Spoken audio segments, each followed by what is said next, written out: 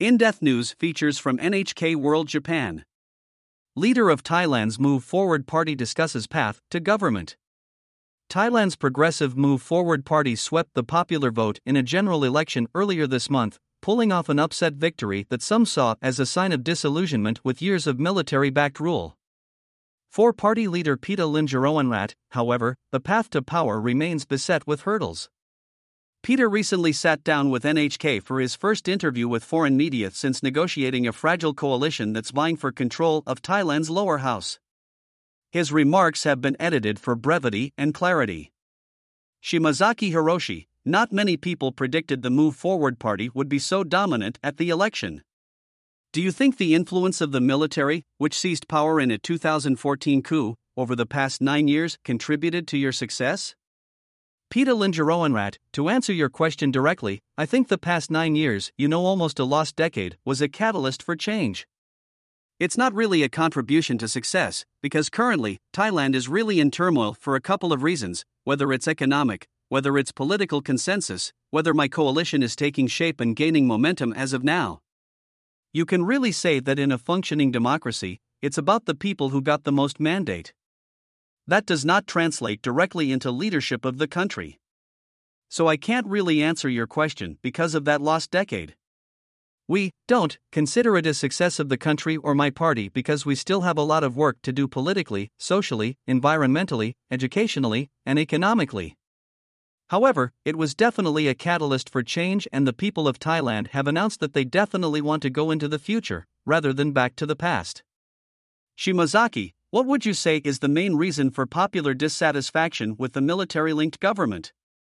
Pita: lack of hope, and that's because there's very little linkages between governance and people, very little linkages between parliament and people.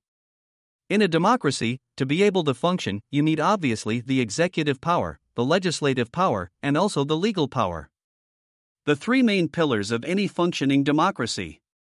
However, based on the executive order during the COVID crisis, it was very clear that there was not a quick enough response in terms of public health.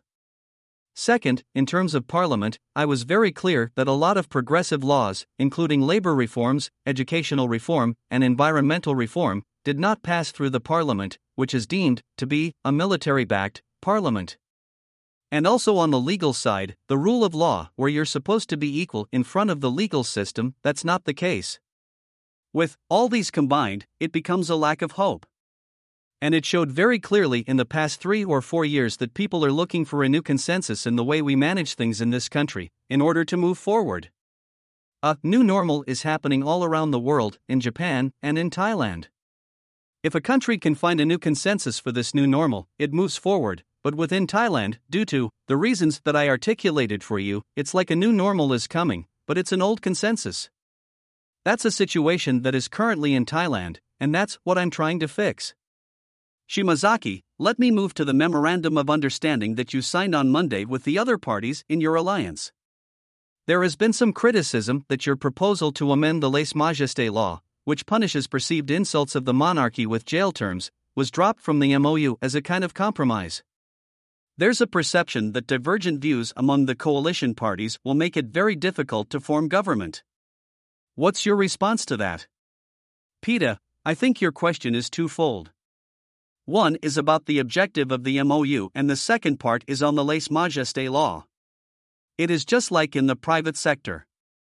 MOU stands for Memorandum of Understanding. It's the shared values, shared goals, and shared commonalities where you can find consensus on things. And that's like the minimum of what we can expect from one another when we govern, as well as what people can expect, that this is the shared agenda. However, that MOU doesn't give away the autonomy of pushing any agenda that you had promised to the people. There's a reason why we're in different parties. There are differences, even in the same party or the same company. Sometimes, you don't see eye to eye, and then you can pursue those specific agendas on your own. To specifically address the question of Article 112 or the lèse-majesté law here in Thailand, it has to be amended in the parliament, the legislative pillar, and you will require 20 MPs to submit the law. So we can do it on our own as we had done before 2 years ago. So this is not even about election results, because we had done it before the election, 2 years ahead of time, because we were sincere about the relationship between the monarchy and the masses here in Thailand. How do we improve the relationship between the monarchy and the people, especially the new generation, where the sentiment of the era might have changed? How do we put the royal position or authority in modern times in the 21st century in comparison with constitutional monarchy countries? It's not really about an MOU. It's not even about the election or not the election, but it's something that concerns the goodwill of the people, regardless of any institutions here in Thailand, so that we have the focus, we have the concentration to move this country forward and address the real issues of an aging society, of climate change, of digital disruption, of the pollution that is going on in the world, and also the new definition of globalization. Shimazaki, the Senate, Thailand's unelected upper house, which is dominated by conservatives, will play a major role in selecting the prime minister. How do you intend to gain its support?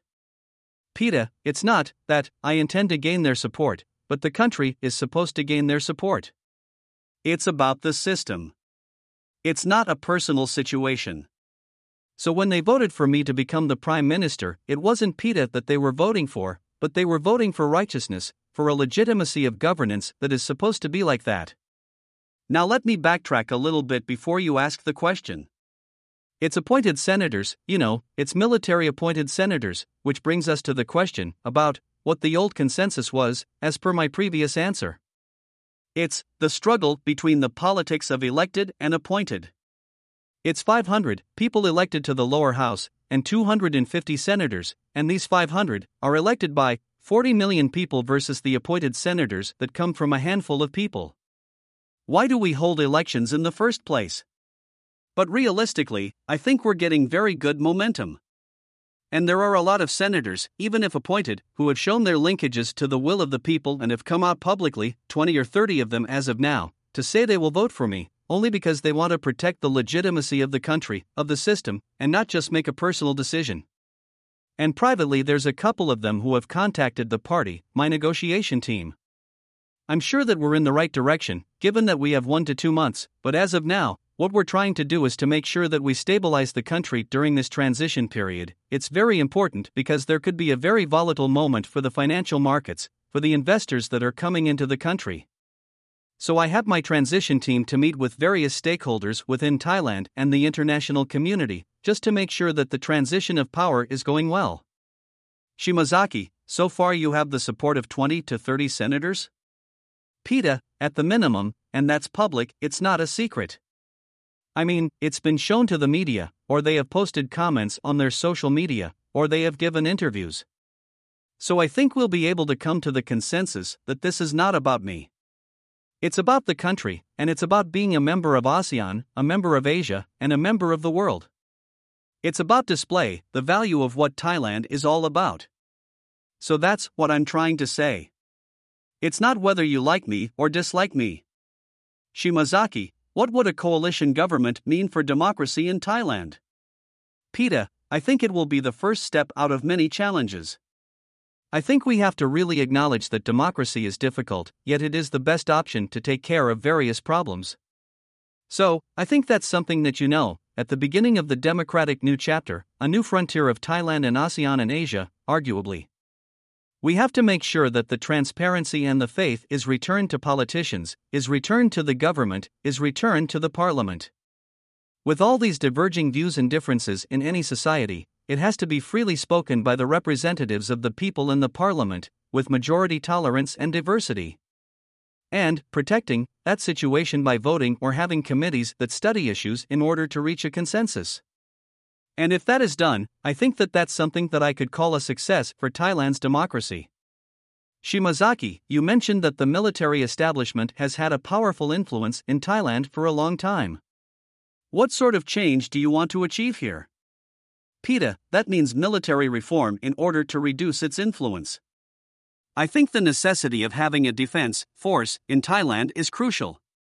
Especially from outside, our outside enemies or outside challenges that are coming from the country, as well as the challenges that are more updated, especially of these scams and technologies and cybersecurity that are coming from abroad is still very important.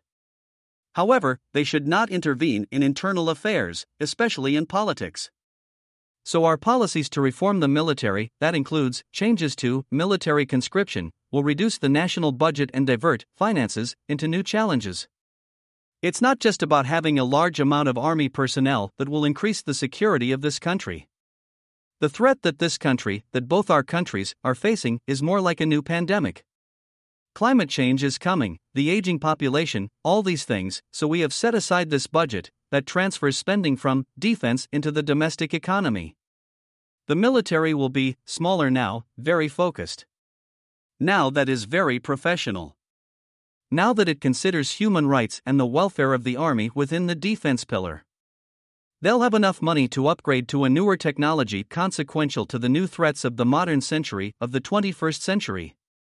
Shimazaki, the military-backed government hasn't received a particularly warm welcome overseas. What would you like to change in this respect? Pita, I think that's very true. Japan is the #1 foreign investor here in Thailand, so I have to thank the Japanese private sector for considering Thailand as a place to invest, but if you look at the trend for the past 10 years, it has gone down very much. You see Vietnam going up in the past 10 years, and you see Thailand going down. So what's needed? To increase the attractiveness of Thailand to the international community, we need 3 Fs. First is a firm foundation. The second is fair game. And third is future industries. So that the fair game of operating in Thailand is back and also future industries is back. It's something that is very new, something that is very consequential to the rise of EVs and solar cell panels, and something that Thailand is also very interested in. It's something that other countries might not be interested in, but it's something that we could collaborate on in the future.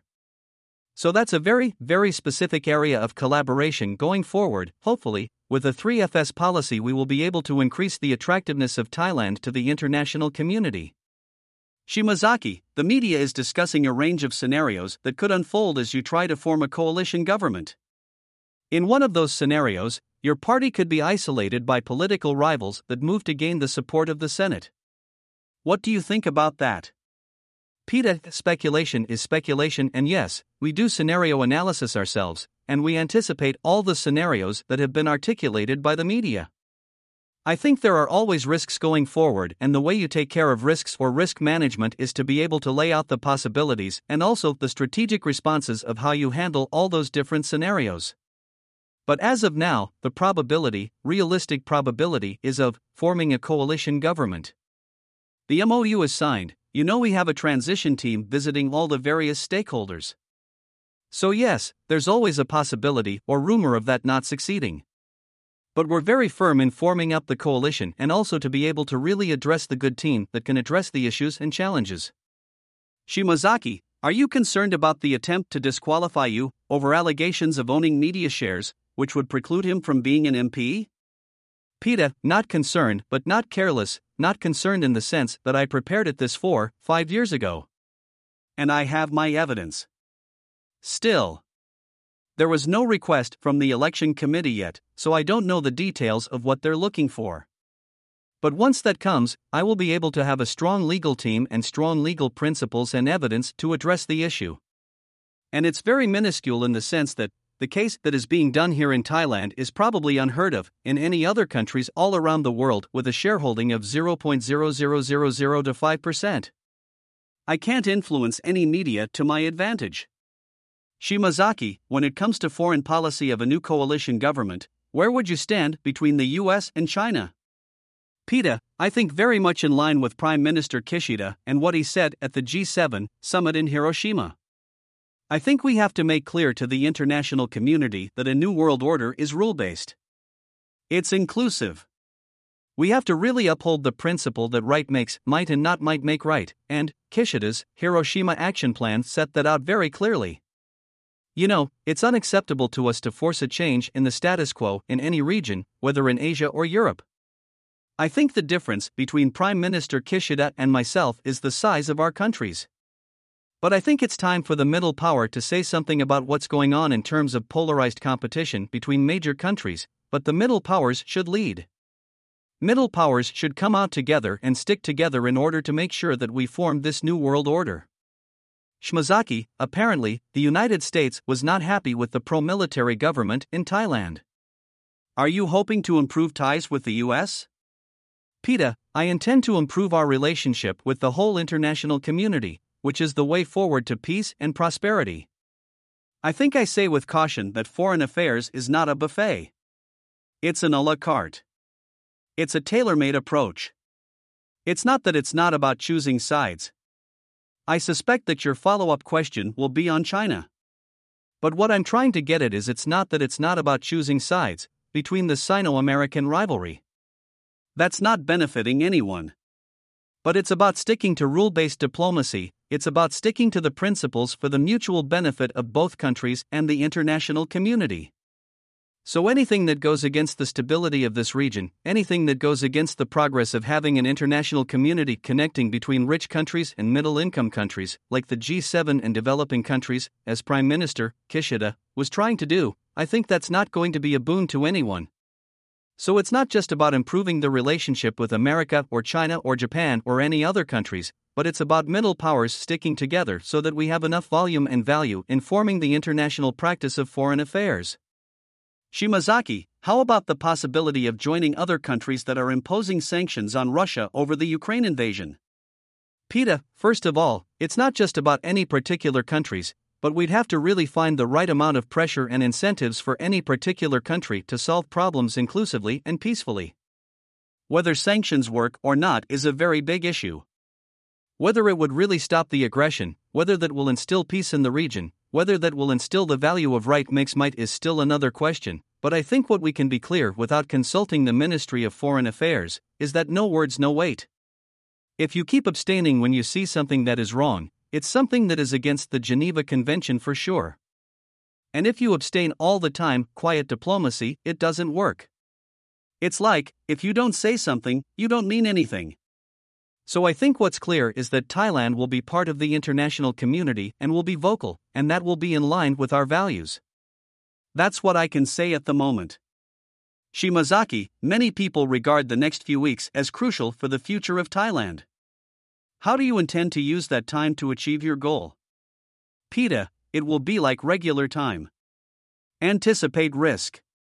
We have a clear roadmap and have contingency plans. We don't know what the future will be like, but we can anticipate it in various ways.